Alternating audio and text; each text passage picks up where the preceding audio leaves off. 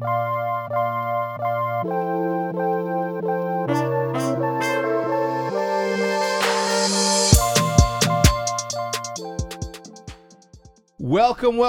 to episode number 98. 98 of the Eavesdrop podcast. We have a duo in front of us today. My man Tobias Sherman, he and I go way the fuck back. And I just got the pleasure to meet Mr. Chris Nunez, legendary tattoo artist, graffiti artist. Yeah, thank you. More human. More human than human. My man. Brother from another. All right, so I don't even know where to start. So I guess we'll start by letting everybody know that this podcast is brought to you by Credit Karma and Wealthfront, and I'll tell you a little bit more about them later on in the podcast. But you guys are here filming your own show. You guys want to give us a tour mentally of what it is? Who wants to go? I mean, I was chilling at home. Not much changed for me during the pandemic because I'm like inside. Right? You know what? I'm going to cut you off right there. I got to do some introductions here. We can't just jump right into it like that. So let's start where you and I met. So I'm gonna set it up for you. Okay. All right. Yeah. You guys all know E-League, right? We won season 2 of the Counter-Strike E-League competition by Turner. This is the man that put that together. Right, so you've been in gaming for a long time. Yeah, well, before we sold to William Morris and the Aqua hired us, like we were in like 2008 trying to convince brands like this is the spot to be, and they would just remember and be like, who is that crazy guy talking about watching video games for fun? Like, let's call that guy. Yeah. Obviously, and then that got to, sell to William Morris, get to William Morris, what do you want to do?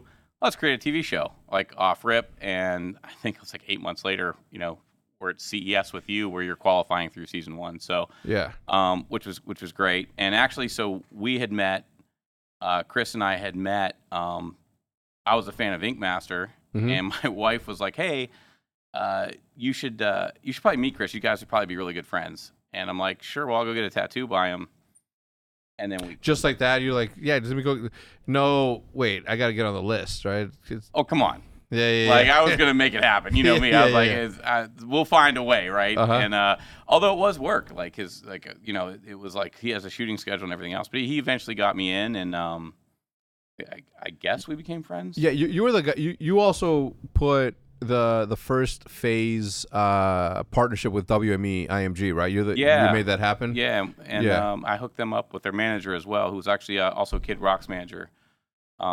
At the time, Lee Trink, yeah. So Lee was repping some other people, yeah. And so you put the Lee Trink thing together, yeah. So the head of music for WME, had known Lee and is like, can you do anything for Lee? He really wants to get into esports. I go, well, yeah, I'll deliver him the number one next to Optic, of course. Yeah, my man. Thank you for saying that. Just you cleared it up. Yeah. I saved myself there. I will give you the number one brand. Well, we never had to rep you because you're so good with brands yourself.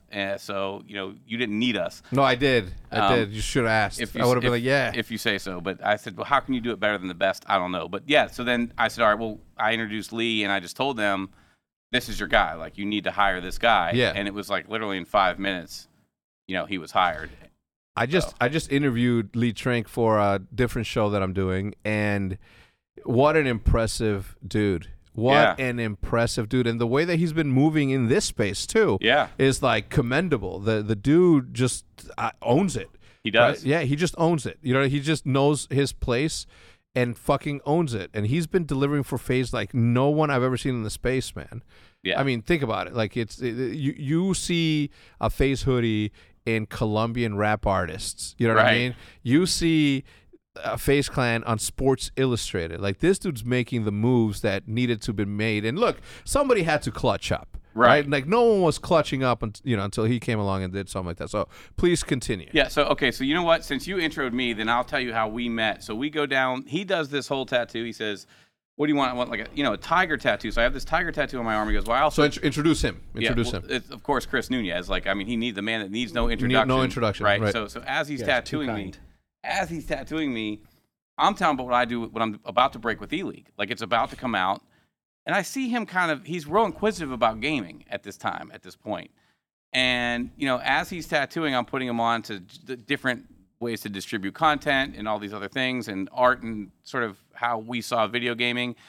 And before I knew it, at the end of the tattoo, it's an expensive tattoo. Obviously, anybody that knows tattooing this is a big piece, right? So he's like, yeah, no charge. One day you and I are going to make a lot of money together. Mm-hmm. And my joke is that you should have charged me. Like, you ain't shitting. Right, probably should, because he didn't know the emotional roller coaster he was about to go on, becoming my friend. Yeah. Look, goosebumps. Yeah, I got goosebumps again. Yeah. I mean, You're a goosebump kind of guy. I am.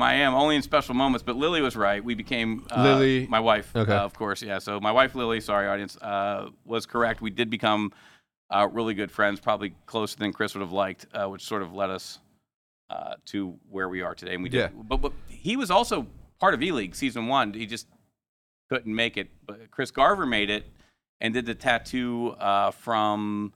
It's the sniper rifle that is on. I can't think of the map in CS:GO. In CS:GO, it's one got of the wings. The dragon. It's got no. It's got the. It's on the map. It's from where they pulled off the 4 snipes.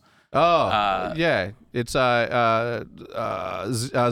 Cold Zero. Cold Zero. Cold Zero sniper. So he tattooed. Yeah. So Garver ends up tattooing the Cold Zero on Cold Zero. Oh. Right. But Chris, why don't you tell us why couldn't you make it to E-League season 1? Because I am the proud father of a beautiful daughter and a beautiful son. But my daughter at the time was, how many years ago was this?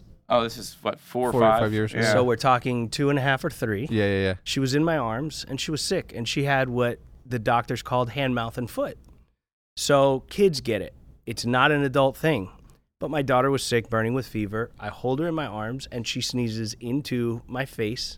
Like, it was a perfect storm. She sneezed this way as I was answering somebody's question this way, so my mouth was open, my eyes were open, and her entire sickness, that is only a childhood sickness, went into me. Long story short, this was my entrance to gaming, right? I was super jazzed. I gave this fucking guy a free tattoo to get there. And so this thing, I got it. So my hands and my feet all turned bright red and started peeling. So now I'm laying in the bed with my daughter that's going through the same thing. And when I tell you it's one of the most painful things I've ever felt, it's like walking on shards of glass because you have to get to the bathroom. It got to the point one day where I crawled, but your hands feel the same and all of your skin comes off to like the very last layer. To the nerves. To the very last bit. You're just pink meat. Yeah. So Tobe called me and I was like, buddy, I don't think I got to pull out. I don't think I can do it. So he was like, well, what do you got? We were already committed. And I was like, well, let me get Garver. Garver will do it for you, whatever. And they already, like they had a relationship in a way. First I said, let me see your hands. And you sent me a picture. I was I like, it can't be that bad. And I was like, Lord of mercy. Lord of mercy. My hands were just falling off. Yeah. Now, interesting, fan fact for people that were Ink Master viewers, I still had to do the finale. No. So I had to get on a plane looking like Michael Jackson, looking crazy with gloves on. Yeah. Right? I was told by the doctors I wasn't contagious anymore and I was just going to be in a lot of pain. And I went and I shot the finale with my hands on the table the whole time like this. When I lifted my hand up during a break to grab my water, to grab something, blood. No, an entire piece of my skin was just like... Lord. Leprosy. And Dave Navarro was sitting next to me. He's a germaphobe like crazy.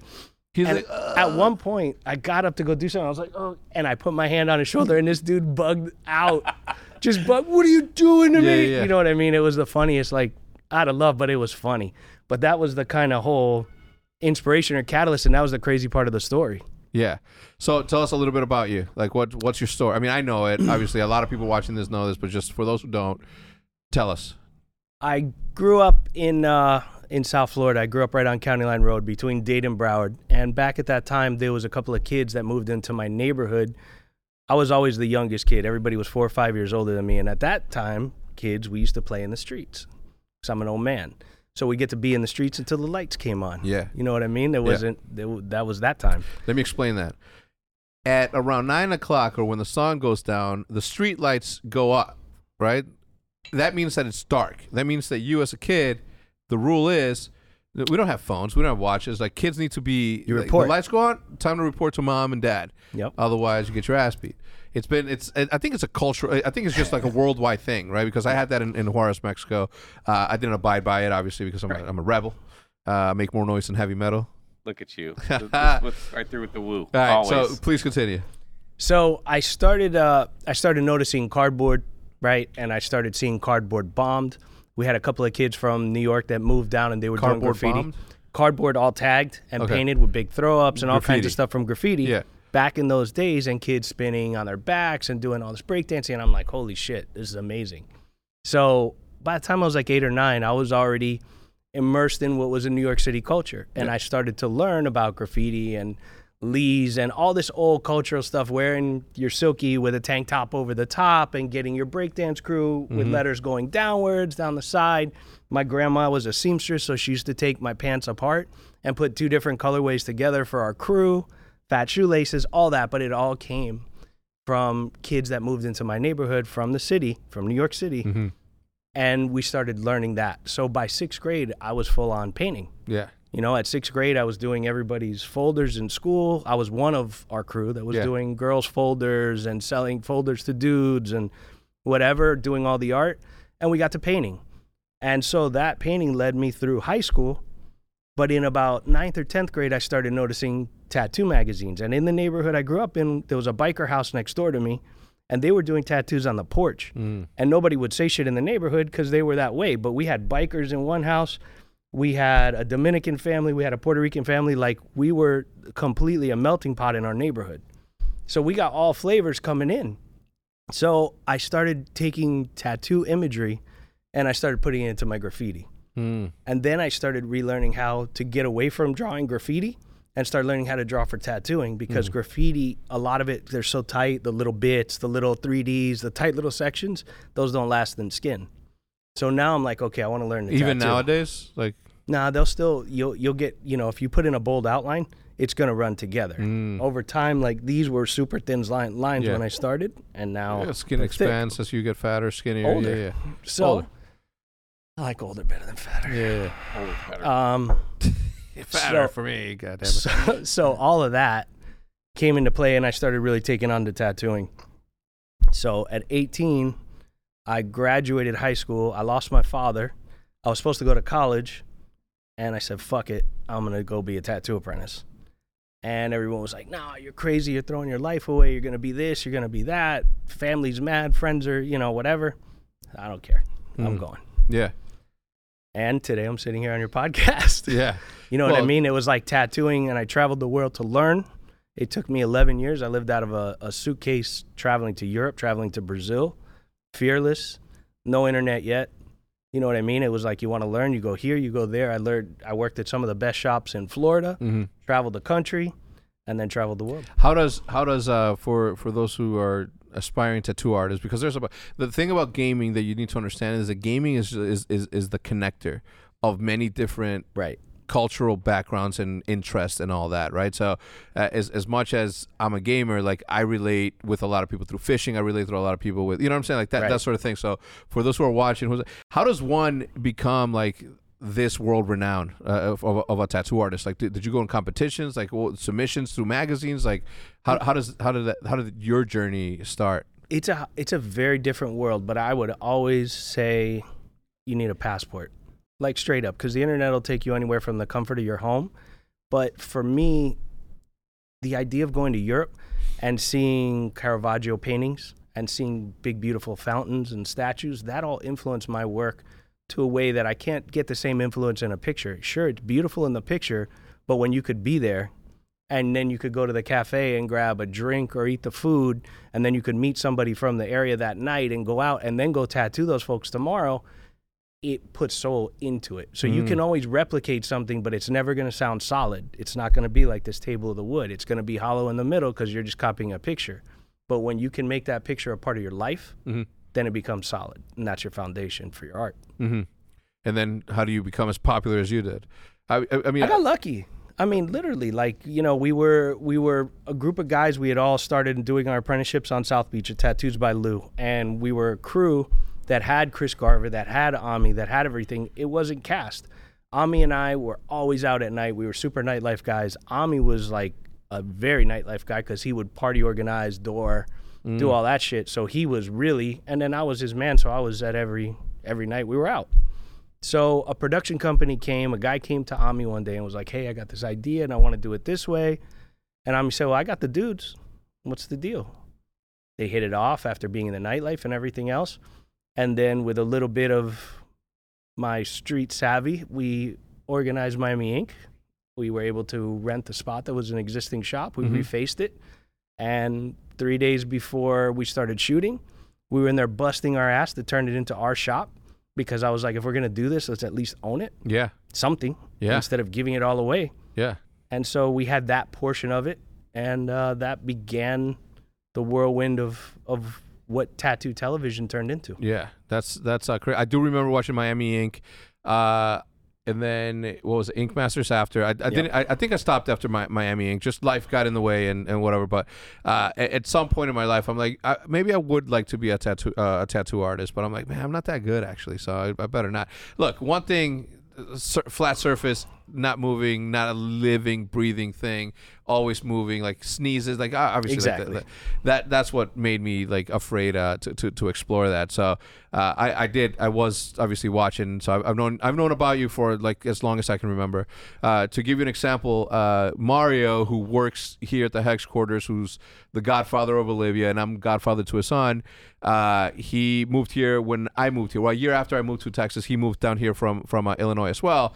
And earlier today, we were waiting in the lot in this little area where I have the pictures, and we're talking. And my dude walks in, and he's like, oh, because he saw cameras and all that. And he's like, oh shit, right? And he's like, hey, and he was just gonna walk in, mind his own business, right? Because we're always recording, and he just does his own thing. And I'm like, wait, this is Toby Sherman, that's my boy. And before I even got a chance to look at it, this dude looks up, and he's like, what the fuck? He's like, dude, bro, he's like, I watch you. Can I shake your hand again? Turns red. Has like this 10-minute conversation with Chris, and then he's like, dude, let me shake your hand again, man, and then fucking takes off, right? But again, like your name, your art, like all that has always been, I think, a part of like our sort of culture.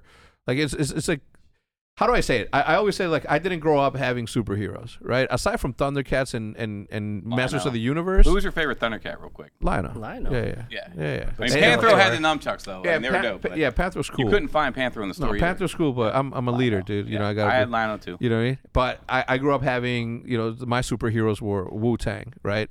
My superheroes were, like, the graffiti writers that I looked up to, right?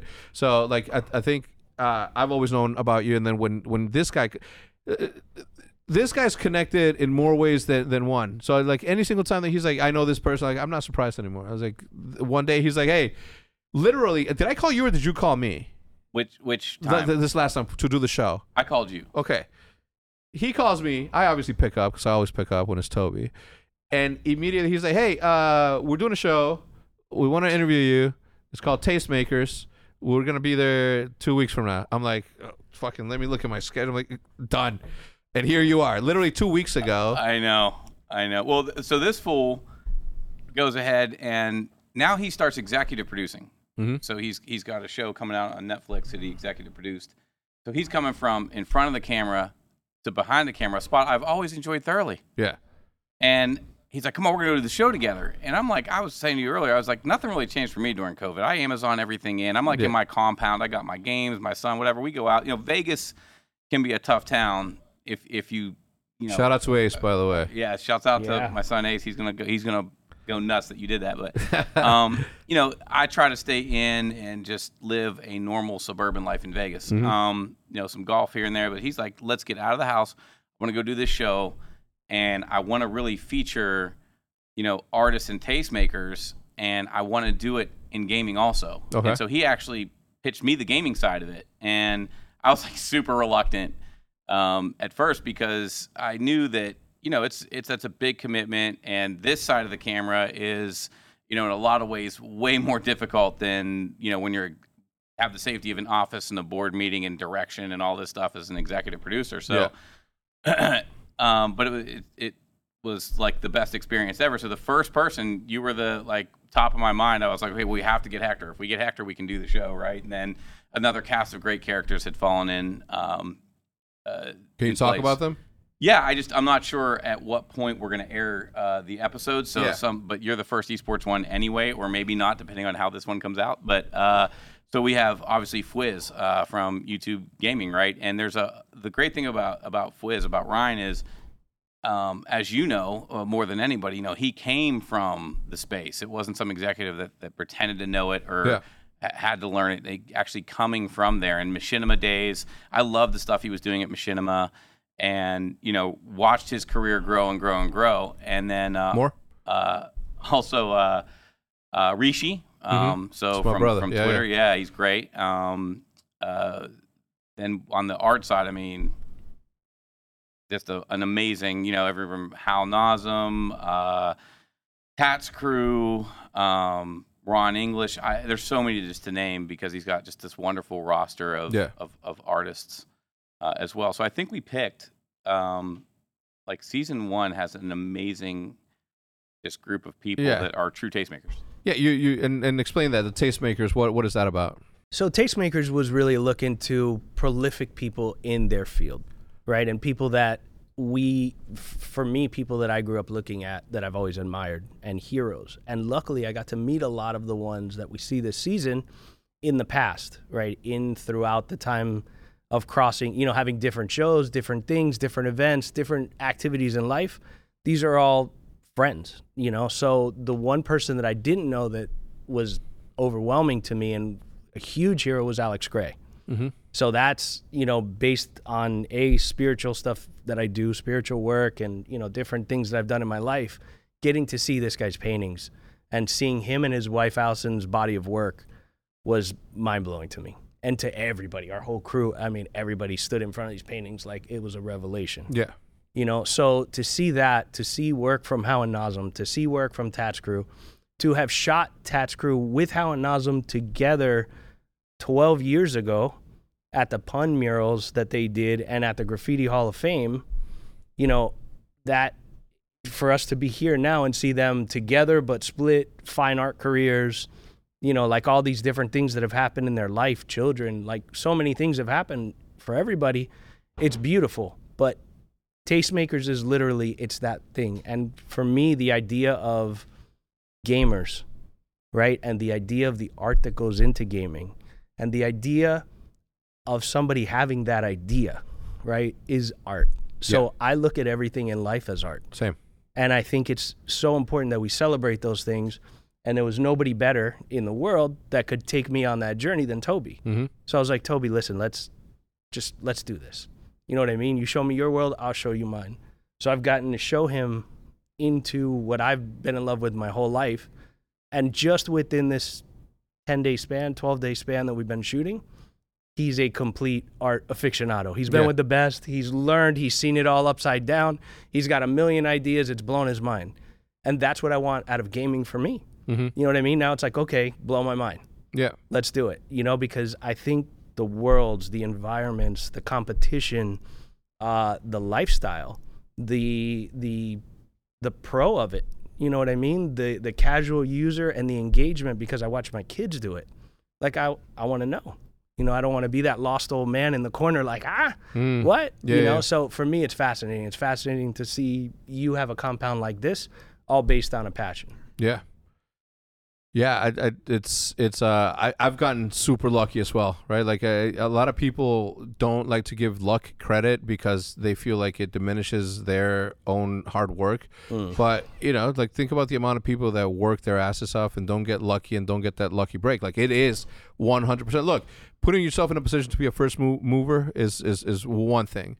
But having the luck to be able to be at the right place at the right time is like it's there. It's the craziest. And look, it's as much taking advantage of an opportunity as it is making your own luck, right? Like luck is a thing, but at the end of the day, it's like you have to be able to recognize the opportunity and get lucky in the execution of that idea.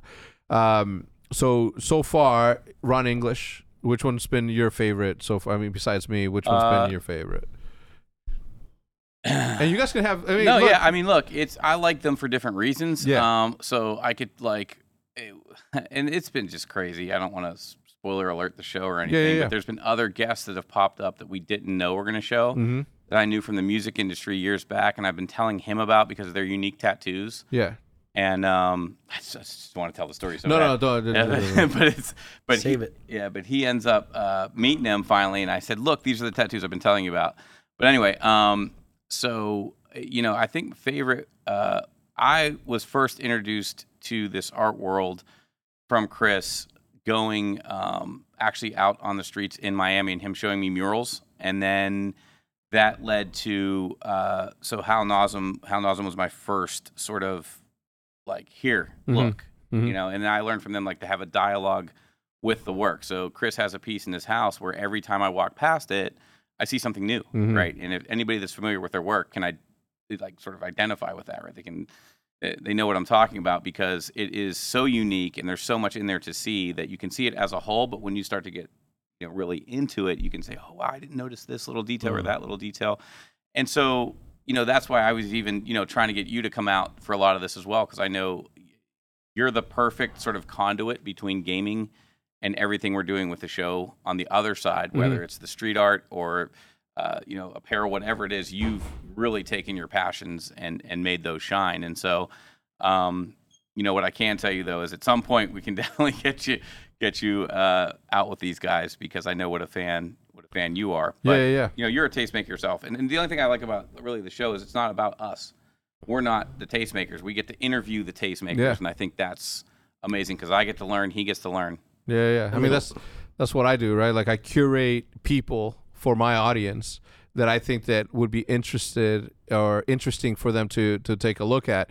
So when you guys came, I'm like, wait, time out. I'm like, I don't want to sort of hijack the day, but I'm like, I'm going to be pissed off later on if I don't ask you guys to do a podcast, right? So I was like, yo, you guys want to do a podcast? Because awesome. We can do an hour, knock it out, and then go hang out. So I'm actually glad that I did. Because look, as much as I like interviewing and as much as they like to watch people from the industry that they are fans of or whatever, like I do like to curate people that are also on the business side, on the art side, like on sports. I've interviewed a bunch of professional athletes, and those obviously are the ones that you get more interest in, right? Because it's such a different world that you come from, right? Like the business, the art world. To me, these are the type of podcasts that I'm most interested in, just simply because it is my absolute interest. Like as you can see, there's not one thing that defines me. You don't see just fishing shit up there, right? Like, right. You see just culture shock of just absolutely fucking garbage everywhere. Gorgeous. Yeah. To me, it's I don't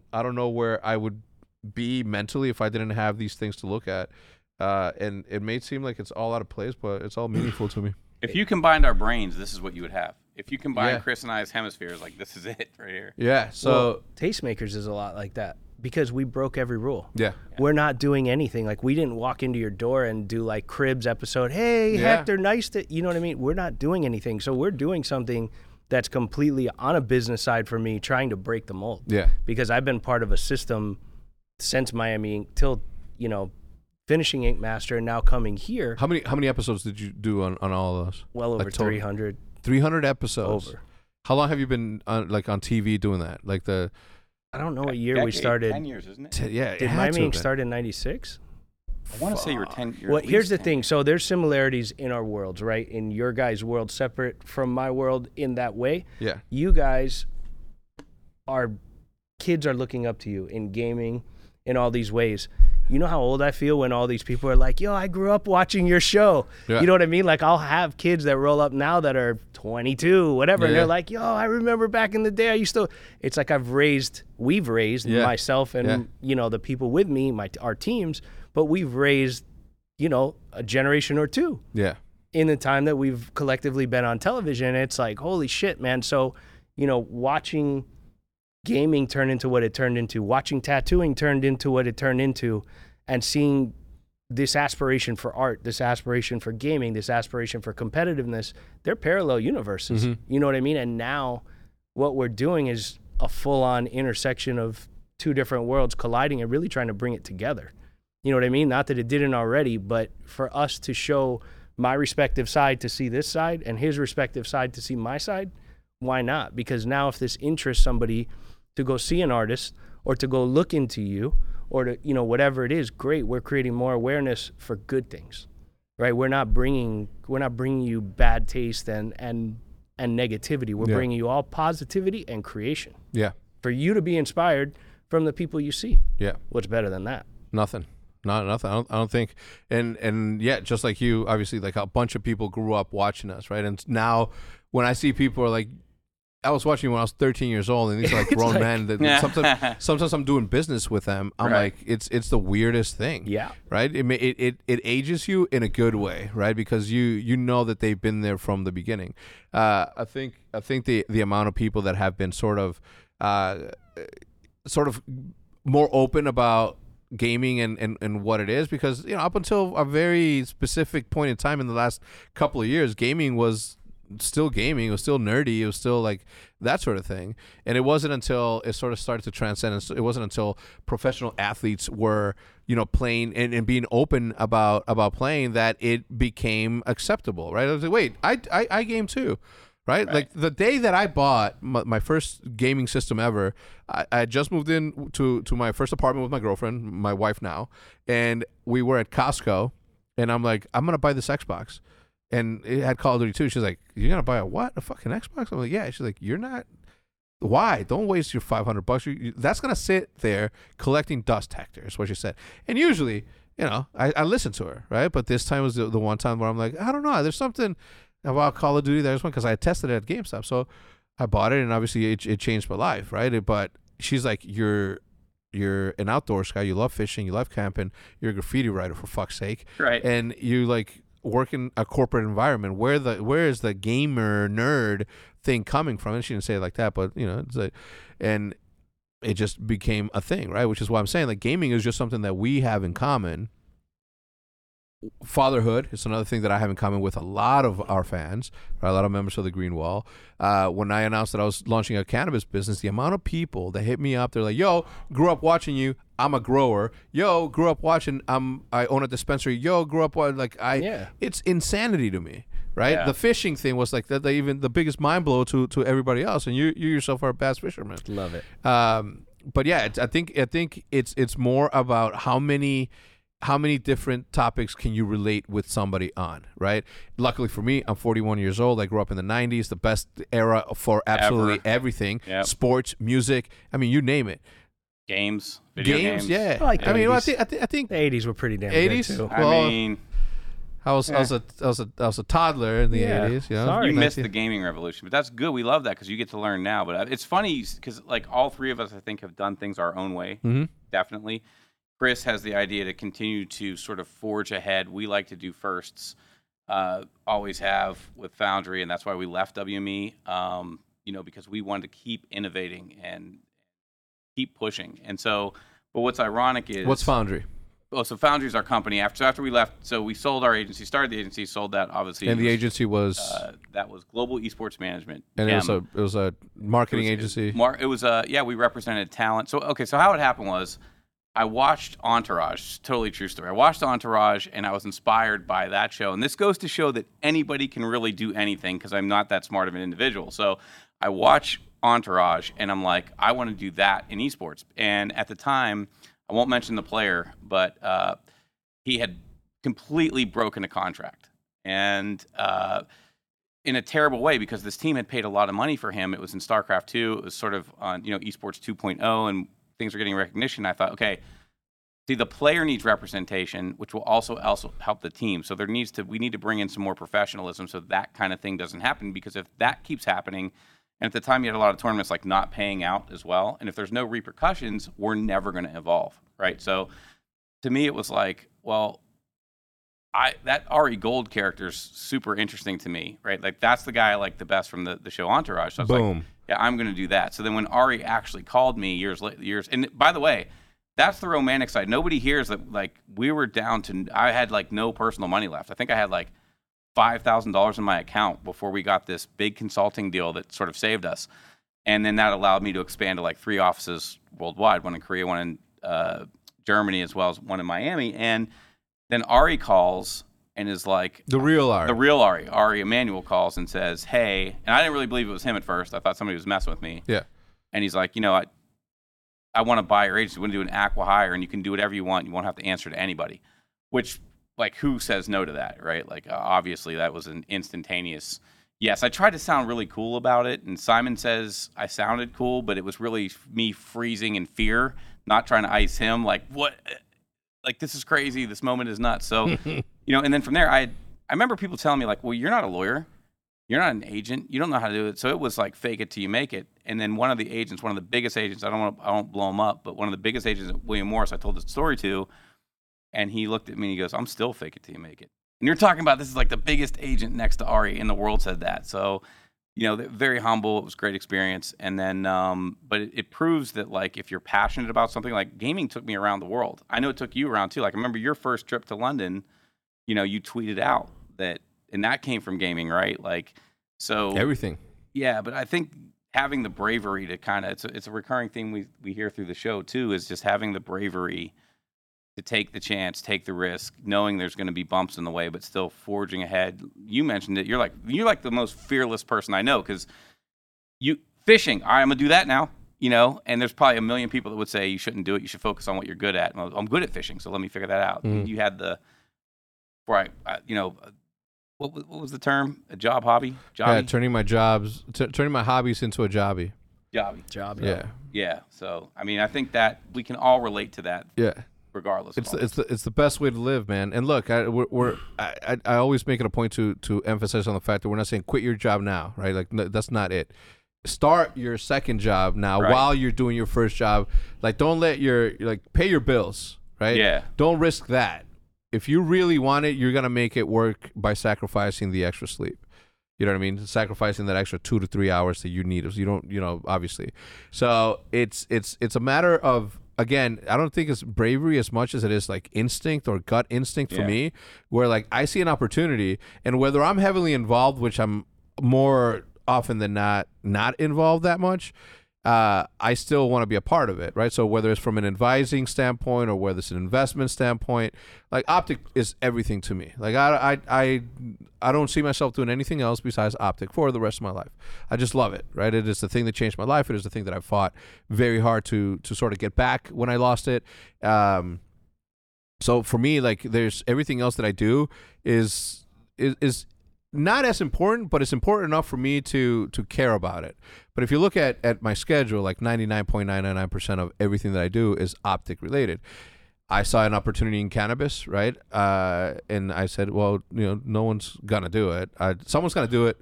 Might as well be me. You know what I mean? Same thing with fishing. I helped a lot. I helped some of my friends build one of the most exciting brands, period, just in brand in general. But, a disruptor of the space in the fishing space, just kinging shit, right? Like they literally are taking over. But for me, it's like, all right, like I'm helping friends, but at the same time, like I get to say that I'm involved, and I am, right? I do a lot of advisory work for many different things that don't take up a lot of time, but at least I get to say I'm involved, and I'm like involved at the highest level of involvement without sacrificing a lot of time on the things that I operate on a daily basis.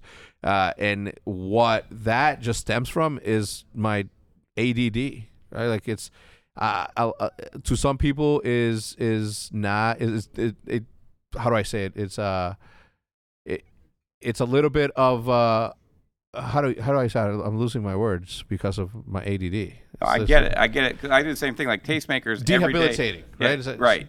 To some people, to me, it's a superpower. You know what I mean? I get it. I have the same situation. Like you can ask him. We're in a Signal group chat together, and I've come up with 15 different names for the show. 15 different other shows. We had Taste Takers for cultural appropriation. We had all of them. Every day I think of a new name as a joke. But I have to put it in there because it's like my mind has to get this stuff out. He created a monster as soon as he brought me out, but I think that was sort of the intention. But I hope I was right. I mean, yeah, we'll see, right? One way or the other. All right, so give me. I'm gonna take a quick break, not to cut you off, and then we can get back to it. I'm gonna say hello to the sponsors really quickly. We have Credit Karma coming back for a 5th week in a row. Certainly appreciate their support. Credit Karma has always been there to help you make better financial decisions, and now they want to help even more. With Credit Karma Money Spend Account, you can be rewarded for good money habits, right? What service out there rewards you for spending things on things that need to be spent on, right? Like things that you want, food, groceries. I mean, you get the point. Who doesn't want instant gratification? If you're looking for satisfaction, there's no need to wait. With Credit Karma Money, you can win cash reimbursements for debit purchases. Credit Karma Money is a brand new checking account where you can win cash reimbursements for making purchases, right? Nothing has to change. Your spending habits can stay the same, whether it's your daily purchases, weekly purchases, monthly purchases. This gives you at times instant karma cash right back at you. Just pay with your debit card, and if you win, you'll be notified on the spot. Your instant karma cash will be added back into your spend account. Credit Karma Money has already given away over $3 million in instant karma to over 50,000 Credit Karma members and counting. Open your FDIC insured spend account for free. There's no minimum balance at all. There's no overdraft fees. There are free withdrawals from a network of over 50,000 ATMs. So think about that. Every single time you show up to an ATM, it's a wheel of roulette, right? It's a roulette. You don't know if you're going to be paying $3, $5, or $7 if you're using their service. This over $50,000 over 50,000 ATMs in a network that will allow you to get free withdrawals, right? And when you make a purchase between July 1st and July 23rd, you'll be automatically entered into a draw to win $1 million, right? Credit Karma Money progress starts here. And right now, if you visit creditkarma.com/WINMONE, that's win money, to open your free account and start winning instant karma. Go to creditkarma.com, win money, to sign up for free and start winning instant karma. All right, that is Credit Karma for those people in the back. Second time, go to creditkarma.com/WINMONEY. Instant Karma is sponsored by Credit Karma. No purchase necessary. Exclusions and terms apply. See rules. Banking services provided by MVB Bank, Inc., member FDIC. Maximum balance and transfer limits apply.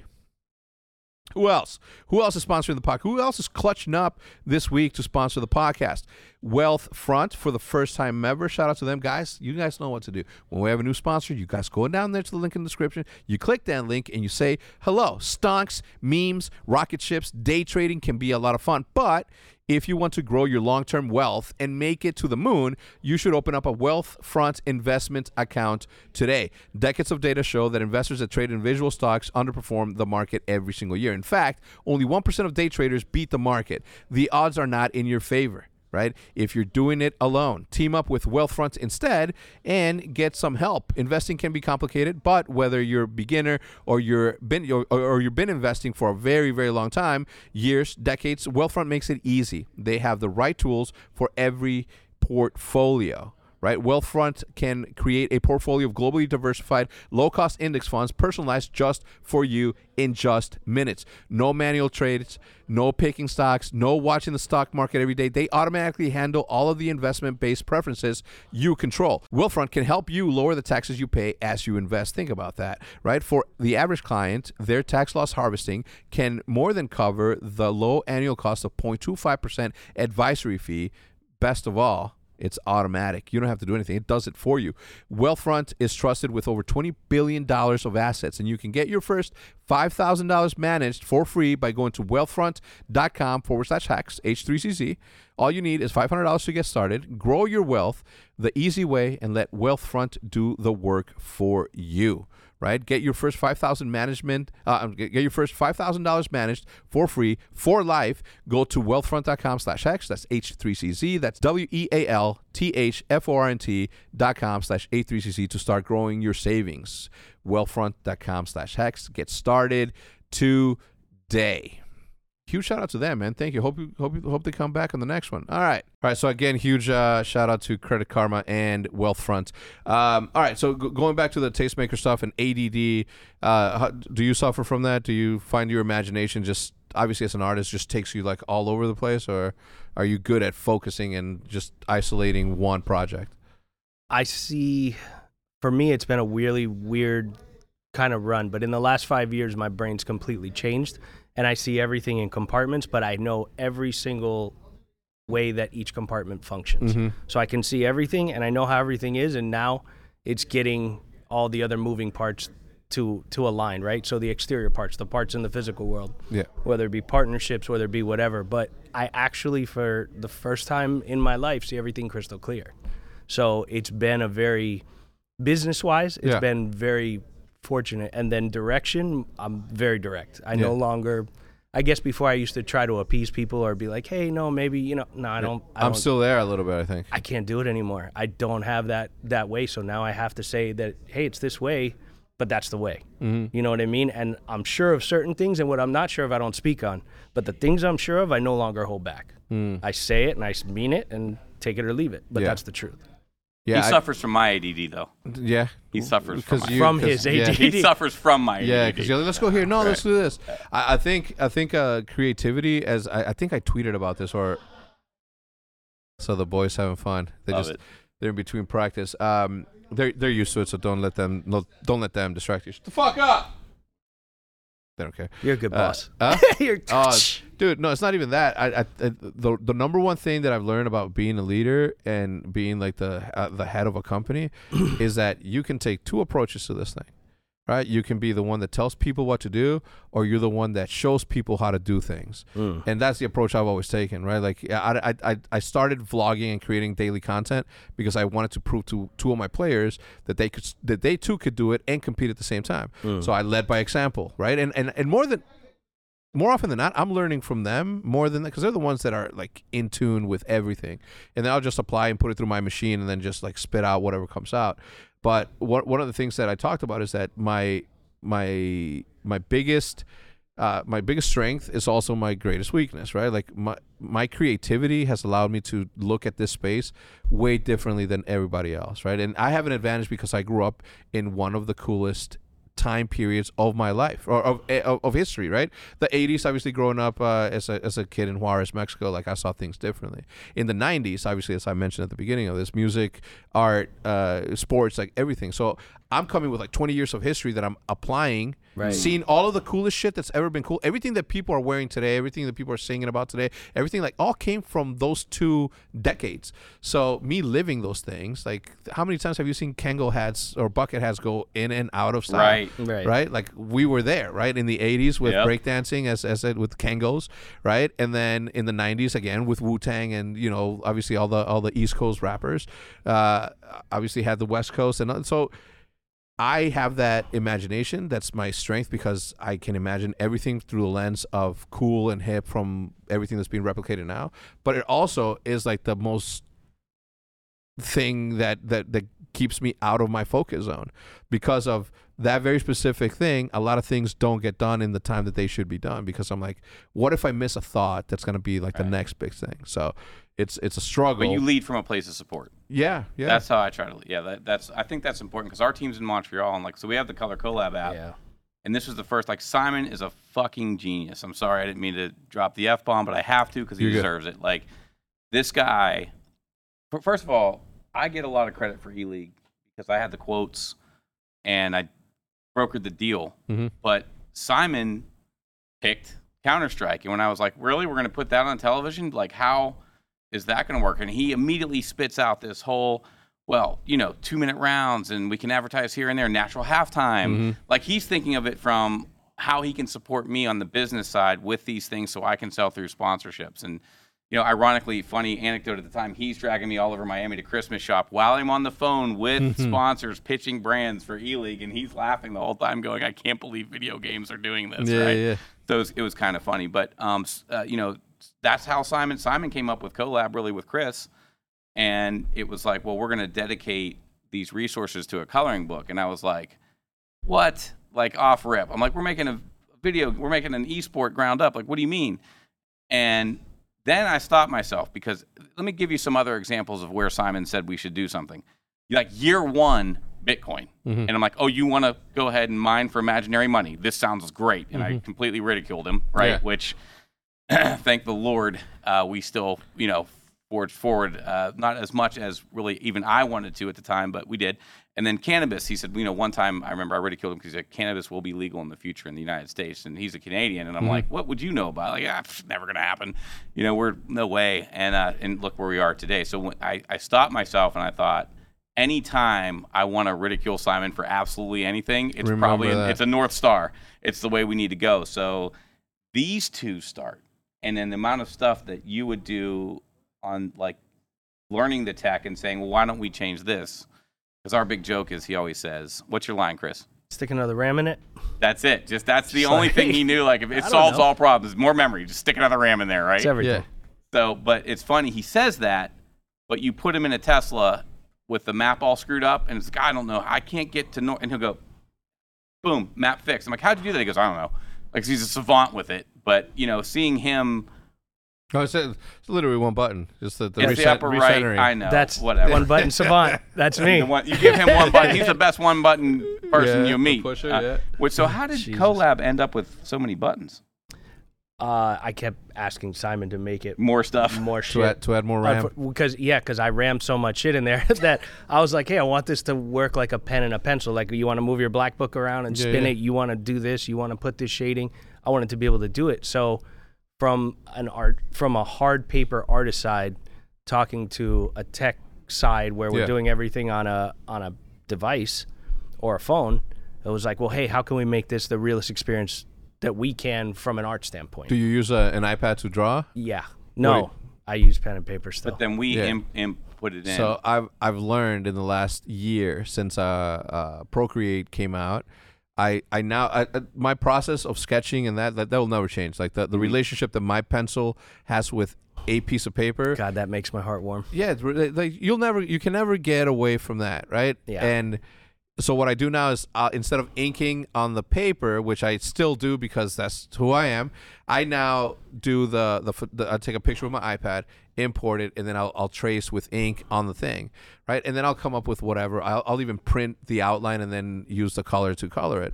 But the actual original still gets completed differently, and that's the one that I end up keeping more times than none because now that I've gotten to be 41 and now that I've gotten to I got a couple of decades under me, I realize that the way that you do art, the way that graffiti artists do art is not. It's not fair to the artist ever. You know what I'm saying? And what I mean by that, for those of you watching and those of you who are graffiti writers or tattoo artists, you'll understand this more than anything. When a graffiti writer, and I told this on the show earlier, so I'll repeat it. When a graffiti writer paints anything, it's not for him to keep. You'll spend 30 minutes in front of a panel on a train. You'll be in the train yard. You'll paint it, and it'll be gone forever. You may never see it again because it'll get stopped 100 yards after that. It'll get buffed, and it'll disappear forever, right? And that is the melancholy of every graffiti writer. Everything that you create is for somebody else, always and forever, right? I just bought that piece of artwork from this dude named Ouija, who I've admired for a very, very long time. That's another thing that I think has set me apart from everyone. I look at everything as a fan of everything. Yeah. I look at Optic and I'm like, what would I like to see out of Entourage? What's the next episode of Entourage look like? And I sort of develop what I would like my team to look like through the lens of a fan, right? That's why I will always have a leg up on everybody else, because while people are out there being like, yeah, you know what, I'm the star of this shit, I'm just like, yeah, but what does he want to see from the star of the shit? Way you make the crowd go wild. Yeah, so thank you. So anyway, so he made that, and I'm like, man, that's such a cool piece. It's gone. That's not his anymore. Guesser up there, he made that. That's just dope. That's just gone. He's never gonna see that again. Right. I mean, he'll see it, but he's not gonna own it. I bought it from him. You know what I mean? And that to me is one of the saddest things about graffiti writers and tattoo artists, right? You are literally creating a piece of art out of you. A piece of you is going into somebody else that you may never see again. But I think it's the ultimate train, because until death, your piece is running unless you fucked it up and it gets covered. Yeah. You know what I mean? So it's never going to get buffed. No. So you actually get to put something on there. Good luck buffing that. Yeah, right. I learned something cool too. Like you said, I learned something from everybody. So Dr. Dax, big shout to Dr. Dax in Atlanta. I mean, this guy is Atlanta. He personifies Atlanta, right? So he took us to the train yards there. Notes. Notice how they don't go over the numbers. Mm-hmm. They don't graffiti over the numbers. So there's a respect there, right? There's I learned about the whole self-respect, right? Well, because if you paint over the numbers, then your piece gets buffed. But right, so you're not. Oh, yes, the train workers get to see. Obviously their job's easier because they can identify the numbers. Right. But it's not vandalism. See what I mean? It's not like you're doing it as a vandal. That was part of the issue. Was it became less about vandalism, because learning all about the history of graffiti, and you talk about a competitive art form, you're risking your skin going out there in those days, right? It wasn't all hey, happy, let's all collaborate together. Hey, Chris, let's go do a show. No, it was this guy's going to beat me up a few times before I'm welcomed in, right? And that was sort of a recurring theme. And so, you're running from the police, your parents, you're hiding paint cans, paint's expensive. You're doing what you have to do to get it, so you learn about all these things, but it is cool because I have no clue about any of the stuff that you two know. And so I'm learning all this through fresh eyes, and I'm just like, I'm never leaving Atlanta, right? Like, and then we get to New York. I'm never leaving New York. Like, I'm learning so much. It's like a kid. Yeah, it is. That's it the really best way is. to learn. That is the best way to learn. It is. And I'm so grateful, by the way, Chris. I've never got to thank you yet for doing this and dragging me out of the house. But, man, thank you so much, because it's been thus far an amazing journey, and there's only more to see. So I don't mean to get all emotional on your show. No, please do. One of my favorite Atlantean graffiti writers, this dude named Totem 2.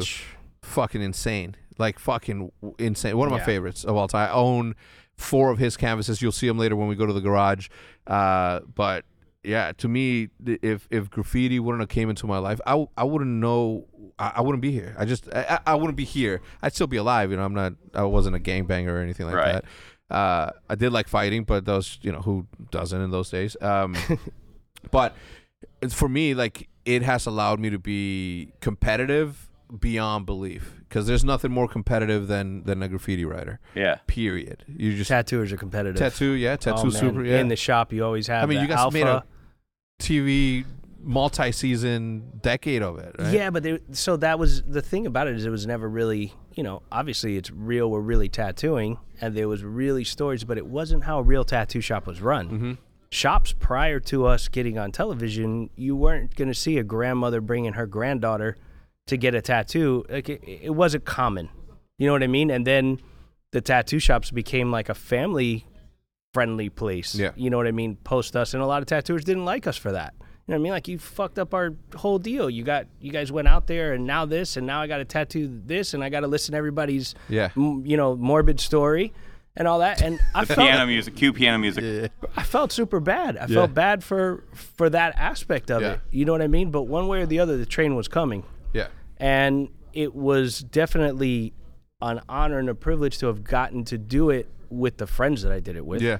You know what I mean? And there's that, but there's always a double, there's 2 sides to the coin. And there was definitely an upside, and there was definitely a downside. Yeah. And culturally, I felt a lot of the downside. I didn't like it. Yeah. I didn't like it. Yeah. You know what I mean? I never really got called off into the carpet on it. I just didn't like it. Yeah. It's the same way.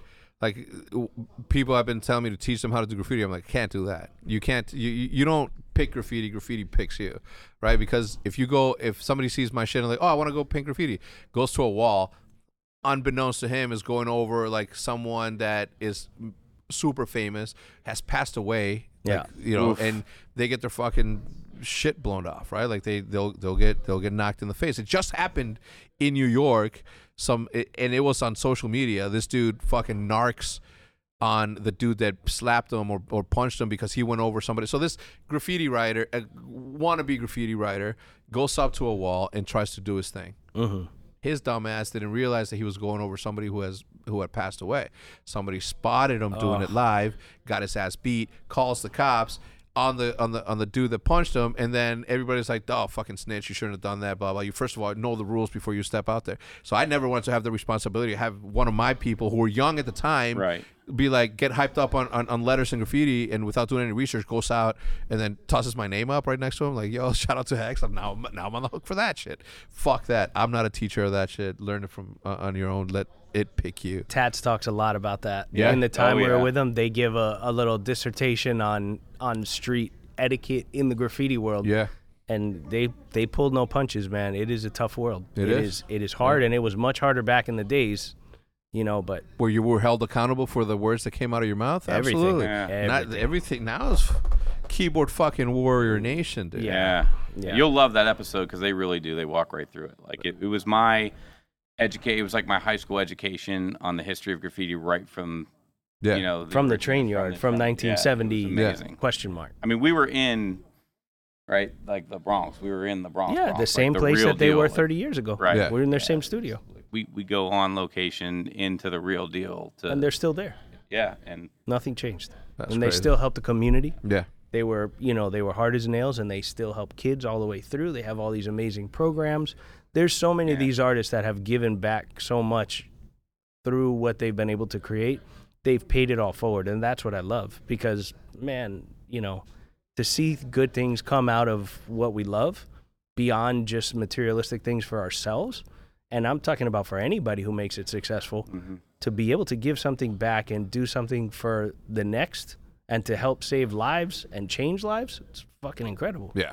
I think the show too is gonna end up creating collaboration. So I introduced our very first guest, which I don't know how it'll air in which order, but was Brian Whitten. So we're at Brian Whitten's house, and for those that don't know, he was like executive produced a lot of amazing movies. So as a friend of mine for a long time, wanted to get involved in esports and gaming. We pitched a few shows together, and basically, seeing him in Atlanta with Dax, who two people that normally wouldn't meet, but we put together in a laid back atmosphere. Just right before we were wrapping, we got invited to this bar, and then having them hang out and talk, and seeing them just sort of go do their own thing and start have conversations on shows and different stuff. It's great because we didn't intend that. That wasn't our intention for the evening. The intention was just to introduce Brian to Dax because they're in the same city, and here they are having this side conversation on content and ways to change content, and things, things of that nature. I think it was almost like your duty, right? Because as one of the first to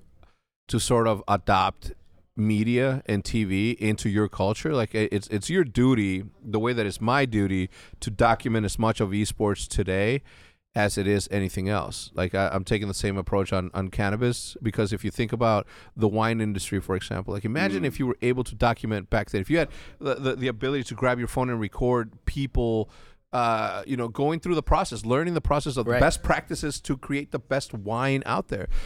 Sommelier classes that are, like that, the do's and don'ts of an entire culture, or essentially a culture, like, is lost. And that is a disservice to those who love it most, right? And for you to just sit there and be like, that's not what tattooing is. Tattoo shouldn't belong to, you know what I mean? I ate a lot of shit throughout the time of working for the networks, and I pitched what we're doing today all the way back then. You know what I mean? Like, hey, let's go feature artists. Let's go show the kings, in all walks of art. Nah, no one will ever care about that. No one will ever care about that. So for me, all that time that I spent, which I completely appreciate, I was learning. I sat back and I said, you know what? I'm not going to go dark on this. I'm not going to quit because I'm here now. I'm going to learn how to produce. I'm going to learn how to understand the way the cameras work, the way the house works, how you open up, how you do everything, and learn from the back to the front. Because I was already in the front. That was the easy part for me. I could say whatever I need to say and not sweat. So I was good. But the whole inner workings of everything we see back here is what I went to school for. Yeah. And I literally took all my time to be cool with every cameraman, with every audio guy, with every producer, director, and I just spent my time picking their brain, and they were truly my friends. And shout outs to everybody I've ever worked with, because I never fell out with one, ever. Never even had a word. Like, those were always the people I hung out with when I wasn't shooting. When I was shooting, I was with this guy. When I wasn't shooting, I was with those guys. Yeah. And that was really, I forged really great relationships that way. That's how most of my guys are here. And he sees esports, right? So I show him streaming and all these different ways that you and I, I'm sure have had very similar thoughts on distribution and how to change that. And I have to say too, real quick, I've said all this stuff about E-League, and I really didn't give credit to Turner, and I should, because talk about a network that didn't do it the standard network way. Like, I mean, Craig Barry and all the guys there's too many to name, but just amazing. David Levy's still a friend of mine. Of course, he's left Turner. We still golf at least once or twice a year, but those guys, I had an opposite experience of him in television. They were like, you lead, we'll follow. And so we did it from a fan perspective, right? Yeah. Like, that's a lot of the way you do it. Was we took the same approach with authenticity. That was like the time. And it's funny you mentioned wine too as well. Like when my wife would talk to brands, because it was like we had to sell all the different stuff on our own really, and make a lot of those first brand meetings. Those guys didn't know. The brands themselves would ask about the weed aspect. Like, have you guys heard about what's happening in weed? Like, other brands were interested because they don't know if they're going to co-brand or if there's a way to work together. And she would always use the wine. Yeah. Sort of. There's a lot of similarities between the way wine is grown, different vineyards and different strands of grape, and the same thing with marijuana. So I think the world at large is changing, and Chris sees this, and so he comes to me with all this television experience. And we've got sort of brand experience plus coming out with different distribution styles of like E-League. I remember I had a 45-minute dissertation prepared for Turner on why it has to go on Twitch as well as regular natural network television. And I said, okay, this has to be on Twitch. The audience is there. They go, yeah, great, we'll do it. There's like some FCC stuff we have to figure out where we have to be the premium and they have to be second, but we'll figure it out. Well, shit, I have 44 minutes I guess we're going to pre-production, right? Yeah, It was amazing because they got it. Whereas Chris had more of the traditional television, sort of there may or may not be an executive in there that needs to feel or seem relevant and say things. And, for guys like us where it's like, no, we're going to create the content ourselves, drive the narrative. I mean, we had to do it because like if there wasn't a tournament, then we'll create our own. So. Well, think about YouTube, man, and what it's done, right? Like if this was 20 years ago, where do you put your own content? Like you would have to go through, impossible. You would not be able to do it unless you knew people. Right. You would not be able to, I could not upload my daily life show, right? If I didn't have YouTube. Right. If I didn't have it's crazy. Like the amount of level playing field that the internet has done for everyone is just it's the best thing ever, man. Yeah, and I mean, you take all of his productions instead of screwing off and going and doing whatever. He's sitting there learning more and more about the traditional side of it, and I think that part of the goal here is to disrupt media in a way that, we're constantly breaking the fourth wall with our crew because they've got great questions they want to ask, right? And Chris is always not just supporting it, but saying, let's do more of that. Yeah. Like, let's get you guys more involved. And I think traditional rules are boring. When you look at that content, it's become almost like banner blindness, like the shows are so typecast. Mm-hmm. But I do think the flip side and the positive side of this is the more that the buyers get younger on the business side of things, then it is going to start featuring, you've seen Vice do a lot with marijuana and the growth of that business and showing it as a real business, which then makes people more, brands more, interested in sponsoring it. So I think that, as the buyers get younger, they're more hip to what we have going on as content creators. Yeah. Look, it's a thing that was born out of passion that has taken it has taken itself to such a level that there's nothing to do but either hop on board or get the fuck out of the way, because there's no room for people who are gonna be the naysayers, right? There's no time for that shit. Like either get with it or get the fuck out of the way, because it's gonna happen regardless, right? Like the progress doesn't stop for anyone, like period, right? It just humans tend to just not give a fuck when it comes to furthering its own self-interest, and that, when applied correctly and in a good way, it's just limitless, man. It's just limitless. Before I let you guys go, what do I need to do to get on your list to get tattooed? And how does talk to me? How does you're the agent? Just beep me. Yeah, hit me on my beeper. Beep me. So do you still are you still actively tattooing people? Like, do you, as much as I can. We've been because obviously, yeah. I love it, and the thing about it, I tattooed my son last, and it's been How old's months. your son? My son is now 20. Just okay, became a so firefighter. Like a 12-year-old. Shout out to Anthony. No. Anthony, but we call him Anthony. He's a man. Yeah, man. Yeah. But it is the best in all of my day. If I could sit down and tattoo, it's the one place where once I'm working, I just go into a black hole and everything, time stops, and I'm just there focused on what I'm doing. And that, for me, is a big relief in comparison. You know how it is. Your wheels spin when you're walking around. You're taking this phone call. You're solving this problem. You're trying to keep everybody or everything in your life kind of in a line. Yeah. Shit gets crazy. So when you do that, it's like the great equilibrium, because you just pigeonhole into this one place. Yeah. And it's this one meditative, like, kind of feel that you get, like when you're drawing, when you're working on a piece. Yeah.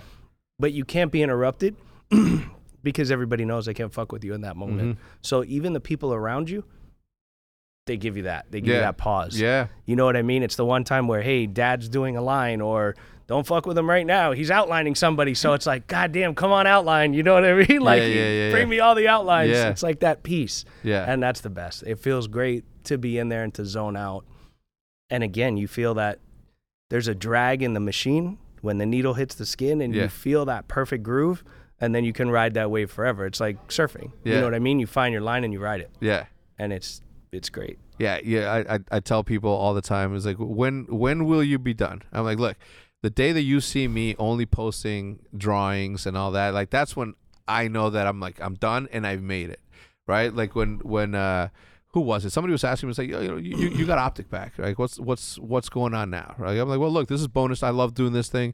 But, there at some point or another, there will come a day where I find the right successor to take over my job, which is taking care of everyone, right? Like, that's my job, to make sure that everyone's cool. Yep. But I hope to one day find somebody that's going to be able to take that and not only take optic and keep it, but take it to the next level. Because whether that's me or not, like, I don't know. If it's me and this is my life and I'm doing this for the rest of my life, I'm cool with it. But I do miss my art, right? I do miss spending time to do that, and I don't have that time, right? Like, I don't, because I don't call them employees. I got teammates, right? I have teammates that focus on one thing, and my job is to focus on everything else and making sure that they're protected, making sure that the lights are on and all that. That's my job. That's what I was meant to be on Earth for. The art thing, that's like my own personal selfish thing that I just do for myself. And until I get to a point in which everyone's protected, I don't think that I could ever get back fully into my art. And how long is that going to be? Will that ever be a thing? Like, I hope so. But if it's not, then I still love this thing so much that I'm cool sacrificing my art for that. So. Do you have another takeover in mind? No, you don't. What I meant by that was, let me back up. I could see you giving it away to that successor. What I'm thinking of is Lucas and Star Wars, right? Mm-hmm. Like, Lucas gives, he sells to Disney, and now all of a sudden I heard rumors that it may be true that he's now going to be back at the helm again. Mm-hmm. And I could kind of see that course correction out of it. It's like, it's hard to get rid of the heart and soul, right? Sort of. I think the on Lucas, George Lucas. I am comparing you to George Lucas for the record, and I mean it. So because of our looks, I bet. Yeah. No. I think in his specific case, and the same thing with Marcus Pearson from Notch, right? From Minecraft. I think it's the same thing. Like, you created something so special that so many people love that now you have a responsibility to not just take care of the business and your people, but also the people that have enabled you to build one of the dopest fucking universes in the world. So when you sort of give that away, and Disney, being the business machine that it is, like, turns it into something so massive that you sort of, I mean, look, I know people are gonna hate me saying this, right? But I'm not a super Star Warsy guy. I love Star Wars. I don't mind where Star Wars is today. Oh, God, you're right. We're going to get so much hate for this. I didn't either. I didn't mind it at all. Yeah. Like I think The Mandalorian's fucking dope. Dude, it's amazing. Yeah. I mean, it's and the way they use Unreal Engine, of course, Chris is That's what I love. Yeah, this is where, Chris is, for as much as being a so-called low-tech guy, he's really into high-tech stuff and how to apply it, because he'll get an idea of, like, I'm like, they're using it for a set, and he's like, yo. So the reason that I'm this way is because I got to work with the guys that worked on Mandalorian. Mm-hmm. So they explained to me the technology of this half moon that they were filming in and what the potential was, and they broke it down to me. So I was in awe of guys that I was working with, because they were like, oh, well, I did Mandalorian, and I did Game of Thrones and whatever. And I'm sitting here like, holy shit, these dudes, like, you shot some real shit here, And when they explained it to me, I was fascinated, because, of course, my art brain goes haywire, like, oh, well, there's this opportunity and that opportunity. And when all that stuff came to fruition and they explained and broke down to me how the tech worked, I was like, hey, there's this thing. Like, you know what I mean? Like, tech guy, there's this thing. Know.